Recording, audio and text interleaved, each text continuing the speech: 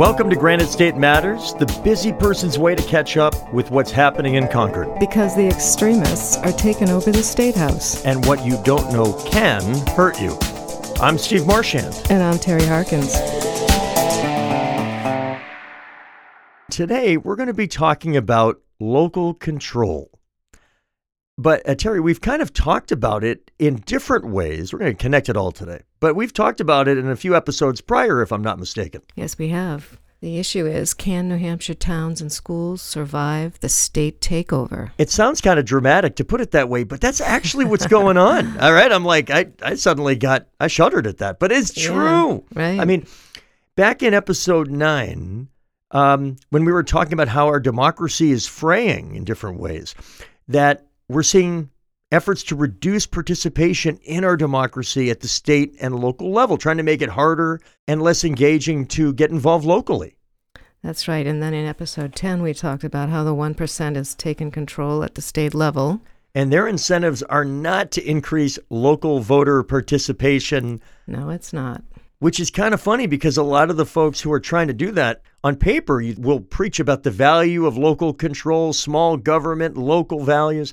So today we're going to be discussing some of the bills and techniques that the political action committees, the PACs, of the top 0.1%, what they're pushing to keep towns from overturning bills that they've paid to pass at the state level. So towns and school districts are being attacked, local control is being attacked, and we're really fortunate today to have a great guest who understands this better than most at the state level and the local level. We've got New Hampshire State Senator Suzanne Prentiss here. Suzanne, thanks so much for taking time today to be with us. Thanks so much for having me, Steve. It's great to be back and to hear your voice. Well, your voice has been heard at the local level and the state level. You've been a town councilor, you've been the mayor, and we love mayors here. Right back at you. And you're currently a state senator, right? There you go. And so you're seeing this firsthand. So I guess let me start with this. Could you talk about a few of the bills that are coming forward this session that really are getting at attacking local control? We hear about HB 1679 that would seek to dissolve school districts. We hear about SB 400, Senate Bill 400, that would require planning boards to pay attorney's fees if a developer challenges the decision and they win. This is some heavy stuff. Can you talk a little bit about what's going on in front of your desk these days? Great question, Steve. And you have also served on the local level and been a mayor, so you understand how decisions that are made in Concord and either enable you to really do the job locally, where local officials, I believe, know their communities the best, or decisions that get made in Concord step in the way of local and town officials being able to do their job. So is it okay if I step back to just a little bit to last session to kind of sort of like set up the conversation? I was a freshman senator and I was assigned to Senate Education. And one of the first bills we heard was about taking, if you as a municipality and as a school district had an empty school building, a building that used to be a school, or 10% of it, or more, at least 10% or more of a current school building was unoccupied, then you needed to put that building or that portion of a building on a list on the Department of Education's website. And the first right of refusal went to charter schools for that property. And so that was my first taste at the in state government, saying, in the Senate, of saying, what exactly are we doing here? Like, local communities know how to repurpose their buildings best, and especially school buildings. And I reflected on what we did in the city of Lebanon when we were merging and building one middle school. We had we had 3 buildings that were going to become vacant because of that. And we, at the local level, got members of the city council, and I was part of that team, and members of the school board.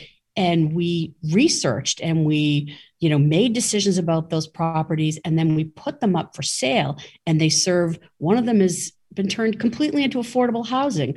Another has some housing on the top floor, but has some businesses on the bottom floor. Another one has a charter school in it, but also has a dentist's office and a few other commercial components to it. So my point was that was day number one of what exactly are we doing here? Don't local communities actually know best what they, how they should be managing? So that I just wanted to set up the context of this, that it was like the very first Senate education hearing that we had. And that was like one of the first bills. And I was like, oh boy, now I'm on the other side and I understand what happens that is pressuring the locals so much. So you talked about 1679, which has to do with, dissolving school districts, in essence, correct? Yeah. I think that there's a national influence here, like all of the different, it's a multi-pronged attack on public education, right down to the people that are actually making decisions about how their local schools will operate. So that's one of them. But there was a bill that's already passed the Senate and is moving to the House, and it's a revisiting of, and this was Senate Bill 307. It's another multi-pronged attack on local control and schools, and so it says you can't, as a local government, you cannot prohibit an adult. Now, students can't bring weapons to school, so that's not just guns.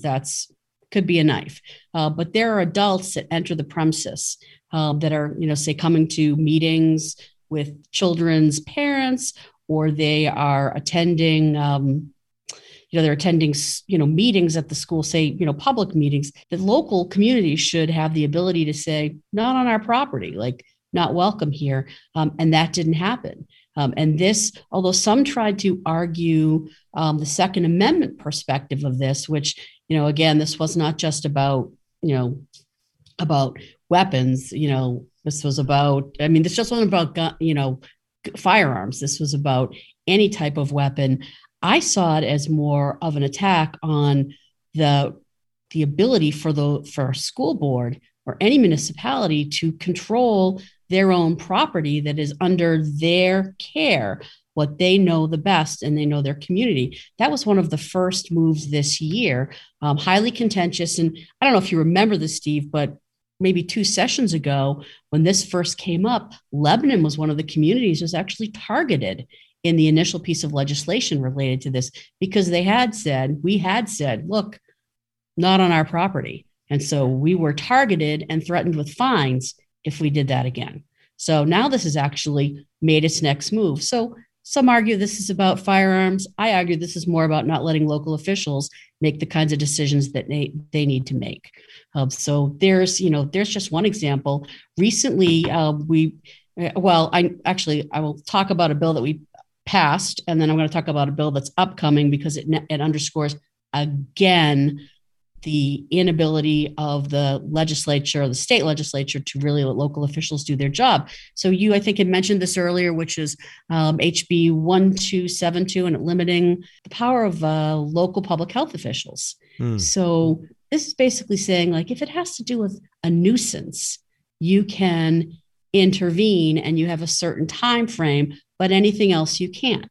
So what is that about? What is that about really? Is that about masks? Is that about if there is a particular public health threat that pops up in that area, that those that, again, know their community the best can intercede and use the local public health officials to make a decision and, for that's best for their community? I'd argue that it's both, but mostly we're not smart enough at the local level or, to make these kinds of decisions. We are relegated to certain decisions, like whether we should have Keno on the ballot or not. Right. Is that the equivalent of some of the more serious issues that we're seeing today? And that's old business, but that's just been my experience. It seems like some of the strongest proponents of these bills that you're talking about that really would eliminate local control and suggest that folks at the local level simply don't have the ability to make the right decision are also some of the people that campaign and in some other issues make the centerpiece of their identity. Local control, small government, people make individual decisions. And yet when it comes to these bills, the same people are saying local government incapable of making these decisions. What about that inconsistency? It seems like it's everywhere there. It is inconsistent, and I think it's a misunderstanding about what local control really is, and that's what it comes down to. I saw a member of the legislature, member of the House last week, about this public health bill, because as you know, I have a great interest in what's happening with public health in the state based on my background, working at the Department of Safety, paramedic, doing public health emergency preparedness planning. So I'm really trying to tune into these conversations. And there was a member of the legislature of the House that said local officials just simply aren't capable of making these decisions. Just threw me back in my chair, like, where? I don't even think it's where is this coming from, but why are we speaking this way? If we are holding out local control and smaller government in front of us in every conversation we have, but when we're sitting in our legislative seats, it's contradictory. The types of bills that are written and the types of bills that are passed. I think it's a misunderstanding about exactly what you're doing. It's one thing to say, love my local community, small town here, we're going to minimize government, but that's minimized. We're going to make it smaller government is good for all. But really what they're saying is that smaller government is good for all. And when you're on the local level, you are the smallest of it. And we are going to make it the hardest for you to do your job by stripping you of the ability to make key decisions for your constituency. And there is a little, if I may, kind of sort of picking and choosing about, if we don't want to deal with this at the state level, then we'll let the locals deal with it. Now, I haven't seen that yet so much this session, but I have seen it in previous sessions. Or do we, so you can't have it both ways. You're either going to allow enabling legislation to go forth and put the appropriate guardrails in place and give folks the ability who know their communities to do their job, or you're going to do it not at all. Just go across the line. So right now, there is a $5 fee that, and this was enabling legislation years ago, and we're back to it again. $5 fee that's added on to motor vehicle registrations at the local level that can be put into a transportation fund. So this can deal with potholes in roads. It could pay for a regional bus. So it help pay down the cost so that folks could ride that bus at little or no cost, take vehicles off the road, which are pounding on the infrastructure, contribute to, lessening the impact on the environment, all of that. It's something that we've done in Lebanon before. And we had this bill in front of us where the ask was enabling legislation to add another $5 on to allow for these communities to, put more money away into their local pothole fund. Or in Lebanon, we may have used it for our bus, our regional transportation system, advanced transit, and that went down in flames over $5. So let me say this. I understand the stress at the gas pump these days. I pay for gas too. I understand what inflation, the pressures that it puts on our families, especially our working families. So I'm not saying that $5 isn't important, but this really all hinged on a conversation about whether communities could make that decision or not. We weren't saying we were going to put $5 in across the board. We were going to allow communities to do that if they thought they needed to, which in many cases would save, local residents money. Let's say if they were, so where we're at, my part of the Upper Valley, we pay out of our municipal budgets for this regional transportation system so that it's no cost to anybody but the taxpayer, whether they ride the bus or not. What if we were able to use, if Lebanon or other communities decided to do that, and we were able to take that $5 and add it into the fund that pays for the bus? It would actually, be a relief in a way for those that are paying their property taxes. But some made it an argument about the $5, but clearly to me, Steve, this was just an argument about whether local communities could make that decision. Republicans wanted to make it about inflation. I wanted to make it about whether local governments should be able to do this or not. It is such a counter argument. The argument that you just suggested would be, in theory, intellectually consistent with the argument of the folks that now suddenly are making a counter argument. And you're right. It seems like an awful lot of picking and choosing. On the Seacoast, we've seen this, for example, of in lieu of trying to redistribute the rooms and meals formula to more directly put the dollars back where they're raised, like a place like Portsmouth, for example. Instead of doing that, we've talked about enabling legislation to have a bed tax for hotels that might say, if the town wants, as you say, not a requirement, enabling, you could put a $1 a night bed tax for the local government to use to pay for the additional infrastructure services that come when you have additional hotels that generate all this rooms and meals tax for the state. That also gets shot down every time for using the exact same arguments that you're talking about. And it is so frustrating because all it does is empower local governments to have a choice, not to be mandated to do something. But it seems so inconsistent with other policies, and it's certainly very frustrating at the local level. Completely. And Steve, the bill you just, or the issue you just touched on, I sponsored a bill this year to do that again. So this was a $2 occupancy fee per night for a hotel stay that would go into, enabling legislation. If a community chose to do it, $2 a night that they could put into a fund for public safety or for infrastructure. Your mayor in Portsmouth, the current mayor in Portsmouth, he came and testified with me. Yep. And although Portsmouth and Lebanon have a different idea, say, about, how I think the tourist perspective and the amount of hotel rooms you have in Portsmouth, I know is many more than we have in Lebanon. But what we both are regional hubs that feel the impact of everybody that comes to work there, play there, and stay there. And these folks are completely welcome. I don't want to turn that back in time, but I've traveled the country and stayed in hotels, especially in capital cities, where there's been a fee that's much higher than that, that's used for recreation, for rails to trails. This happens all over the country. Why can't we do that here? It did pass the House. I believe it wasn't last year, but the year before, Representative Suzanne from Lebanon was able to really work to get this through the House, and it was unfortunately shot down or killed in the Senate. So I worked on the Senate version, brought that back, reached out. We got mayors to reach out, and your mayor actually came up and testified. Again, whether we need to do this or not would be our responsibility, and it would be property tax relief for those local governments, and we weren't allowed to make that decision. I am happy to say, though, that this language that we saw, that was the only, it was ITL'd. It was able to get this, working with Senator Erin Hennessy, into another bill where she has a study bill on its municipal occupancy tax, and this is a fee, but it's going to be studied as part of this. So it keeps the conversation alive, which is good. But getting back to the overall premise, yeah, we should be allowed to decide what we want to do with this.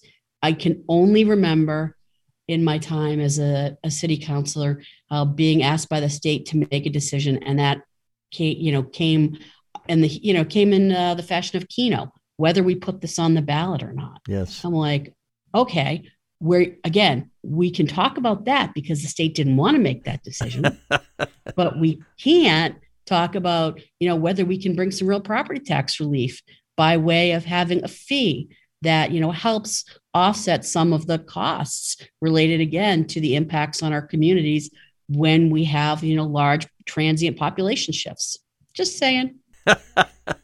So another bill that's gotten a lot of attention this year would be the bill that would ban the banning of short-term rentals, including Airbnb, but a lot of other similar type of services.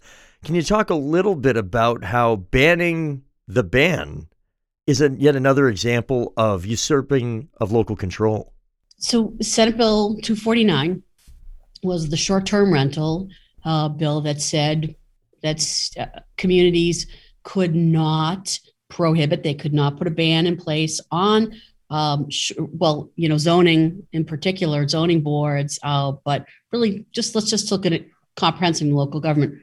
They had no say in this. This was going to be up to, the state legislature to put this prohibition in place so that it could be regulated from the state level, and it didn't allow, or if not really not regulated, in my opinion, but wouldn't allow the communities who, again, whether they're a community that has a lake and a lot of tourists, to be able to shape that type of what the rules and regulations would be around this, to say a college community who sees, a lot of short-term rentals around the times of, big football games and graduations, and what that, again, the different concerns around noise and other impacts. It was about this entire conversation. Now, I actually initially, I'm sad to report that in the initial days, I did sign on as a co-sponsor of this bill. And one of the reasons that I did it, now I voted against it, was that I was trying to help shape the conversation. Sometimes you get into it to try to make it a little bit better. And I had strong pushback from communities in my district that felt that I had abandoned them. And then I explained my position. I have to tell you that I heard from so many people who wanted the ability to, I heard from more people who actually wanted to pass this bill, more like real estate agents and people who have rental properties who didn't want local government in control of it. Then I heard from municipal governments. But at the end of the day, the municipal governments in my district, and looking back on the days when I actually sat on a planning board, I never sat on the zoning board, but was a part of making, some of the bigger term zoning decisions. What I knew is that we were the ones who were best positioned to say what those rules and regulations should be for short-term rentals within our communities. Like there are, I look at downtown Lebanon, we have an ordinance in place that says after 10 o'clock at night, you can't have an event on the Lebanon Green, because all the homes in that area that have working folks and have children that need to go to schools, go to school the next day, if there is an event on the green and the volume is up on, say the music, then it becomes a complaint, a noise concern for the families in that area. How do we know that? Because we live there and we hear from the people who live near the green and in those local neighborhoods that say this is bad for us and this is why. That's the real discussion. What's good for the locals, what's bad for the locals, and how do we let the officials who are faced with these decisions about how to manage short-term rentals actually do their job? So I had to stay on it because I co-sponsored it. I got engaged in the conversation about this to try to make it better. And when I couldn't see it go my way, I made a pledge to the municipalities that I represent that I would vote against this. And even though it was a voice vote, I was loud and clear on the floor, and there were 3 of us in the Senate that voted against this. I think what you're saying is that these are not cookie cutter issues. You really have to get down to the local level to really see how the citizens really think about these things and what they really want in their own community. Terry, that's exactly it. So you have cities and towns are different where they are located, and whether they're in the mountains or they're a lakeside community, where if they have a hospital, and a lot of transient business in them versus, a smaller town, kind of village feel. Right. 235 communities in New Hampshire have 235 different, basically the character of the neighborhoods in those 235 communities is what should determine how a short-term rental, how, roads and infrastructure should be paid for, how their schools and school districts should operate, whether people can make public comment at school board meetings. It isn't cookie cutter. Every community is different. So you can't apply all laws with a broad brush stroke. And that's the attempt of something like Senate Bill 249. Are you identifying, Suzanne, a common out-of-state actor or local, what we call a villain, who's forcing or supporting all of these kinds of things? Is there any commonality in this? Well, the commonality, and I know it sounds super partisan, is that most of these bills, if not all of them, are coming, are sponsored by, Republican legislators. So there is a like an ideology or a theme across the board, and I think there's that, and it also ties into, I would say, like the free state type of movement where it's if we roll back, either we don't let the locals do their jobs, or we roll back their abilities at the state level and try to minimize any type of controls, then we are moving more and more towards a place where there are no rules, there are no regulations, and you can do whatever you want to do. So that's, to me, it does become a little partisan here. It becomes a lot partisan here. And I do think that it is a free state movement or part of that behind this kind of thinking. And that also sounds like the bill that stopped the New Hampshire Municipal Association from testifying on bills. It seems to me that organization has a very important role in representing small towns or the issues of citizens like you and me before the legislature. And wasn't there a bill or is that still ongoing, House Bill 1268 maybe? We're just starting to hear some of the House bills, unless I know that it's out there. I don't know where it stands right now, and it would most likely go into election law, municipal affairs, if it makes it over into the Senate. But you're using they're using a rationale to try to silence municipal officials at all levels, and so this is an association that represents municipal officials that comes before, obviously we know the legislature to speak on their behalf. If we're going to silence them, then I think we could make a connection to try to silence other organizations that stand up and speak on behalf of organizations that have that have a public background to why they are there. I mean, there's the New Hampshire, I'm not suggesting this, I'm just saying there's the New Hampshire School Board Association, there's a Superintendent's Association, there's an Athletic Association. These all have ties. This is just another attempt to silence local officials by taking the multiple organizations, not just the New Hampshire Municipal Association, but other school board associations, superintendents associations, athletic associations, and putting them in a place where, because they have a tie to the public, that they don't have a stake at representing them at the legislature. And I would, I actually spend a lot of time hearing from those folks, not just because of my background, but because of the two committees that I sit on, Executive Departments and Administration and Senate Education. And there's a purpose to bring that common voice before us. So this is just silencing everybody everywhere we can. You say you're for freedom of speech, but here in this venue, with these groups joined together, you say that that's not okay. What are you for? It sounds like they only want to hear themselves talking.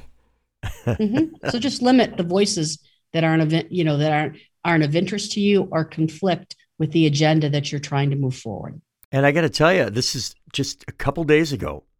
I got a call, and a polling firm that did a 15-minute poll, which I know from experience are very expensive polls to conduct, done clearly to advocate for the ban of short-term rentals. I took the poll. I answered all the questions. I asked them at the end who they were and if this was part of a public poll, say like UNH or some kind of nonpartisan group to simply learn things and share information. And they told me it was not. It was for an interest group that was advocating for the banning of the ban of short-term rentals. And of course, there are some very deep pockets for some of the larger chains that would be advantaged by such a ban of bans. And so when you, on one hand, try to take away the ability of somebody like the New Hampshire Municipal Association, which is a way for a lot of small communities to have their voice heard in Concord. But on the other hand, you see significant amounts of money, I can tell you, for a poll like that is part of a larger effort to try to get this legislation passed. It's an asymmetric form of warfare that unfortunately, we have a lot of episodes that talk about outside forces, outside money. And I do fear that on some of these bills, the fingerprints of said outside money is all over some of this stuff. Specifically with something like this, with the high-end polling firm doing this kind of work, here's the thing. It's not going to be paid for by the retired couple that has a spare bedroom in the back that's hoping that maybe they can Airbnb it once in a while. I don't think that in most communities that's really the primary issue.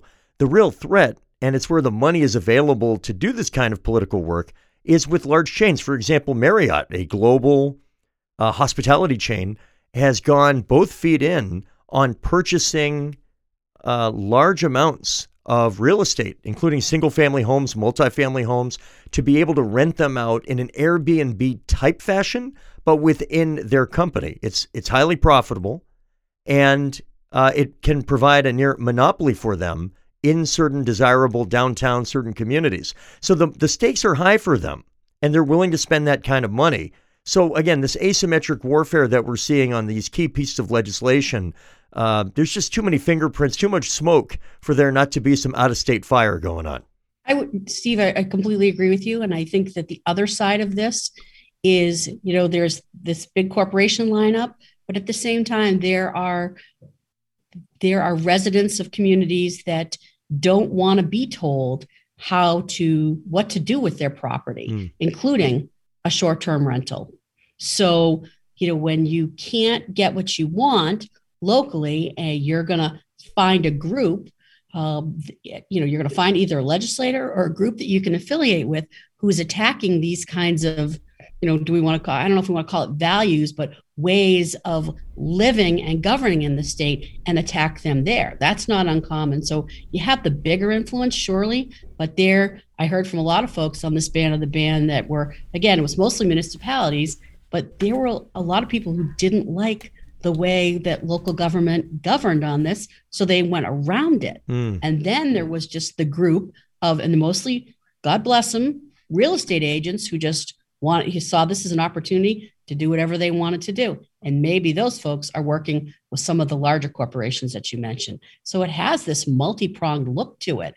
It's not just one way. All right. Well, we could talk about this all day. There are even more bills that we haven't gotten to today that are really about the same topic, but I think we'll have to leave it here. And Sue Prentiss, state senator representing the Upper Valley and environs around it. Thanks so much for being in the state Senate. Thanks so much for being with us today. It's my honor and pleasure. I look forward to, carrying on behalf of, local governments and bringing that voice every day to the table. Thanks, Suzanne. Thanks for coming on, and thanks for making us smarter. All right, Steve. So I guess the upshot is New Hampshire has always been a state where the town meeting, the local school board, local elections have been a focal point for strong communities.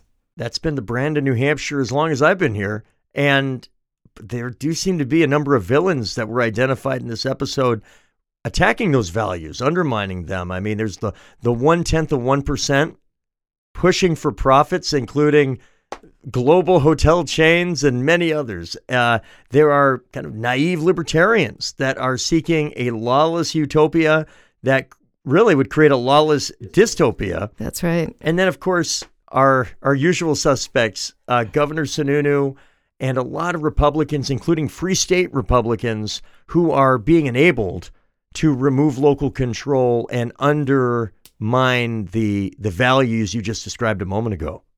I guess where we're heading here is that we need to get together. We need to get together and unify and vote, put people in place that represent our values, who truly support our strong communities and local control and the voices of citizens. And I hope an episode like this too really helps listeners when they see these kind of campaigns occurring, that they can see them for what they are, that they can call them out, and that they can reach out to their local legislator, or in this case, local elected official, right? Their mayor, their councilor, alderman, and call it out before it becomes law and not after. It's so much easier before the fact to do something about it.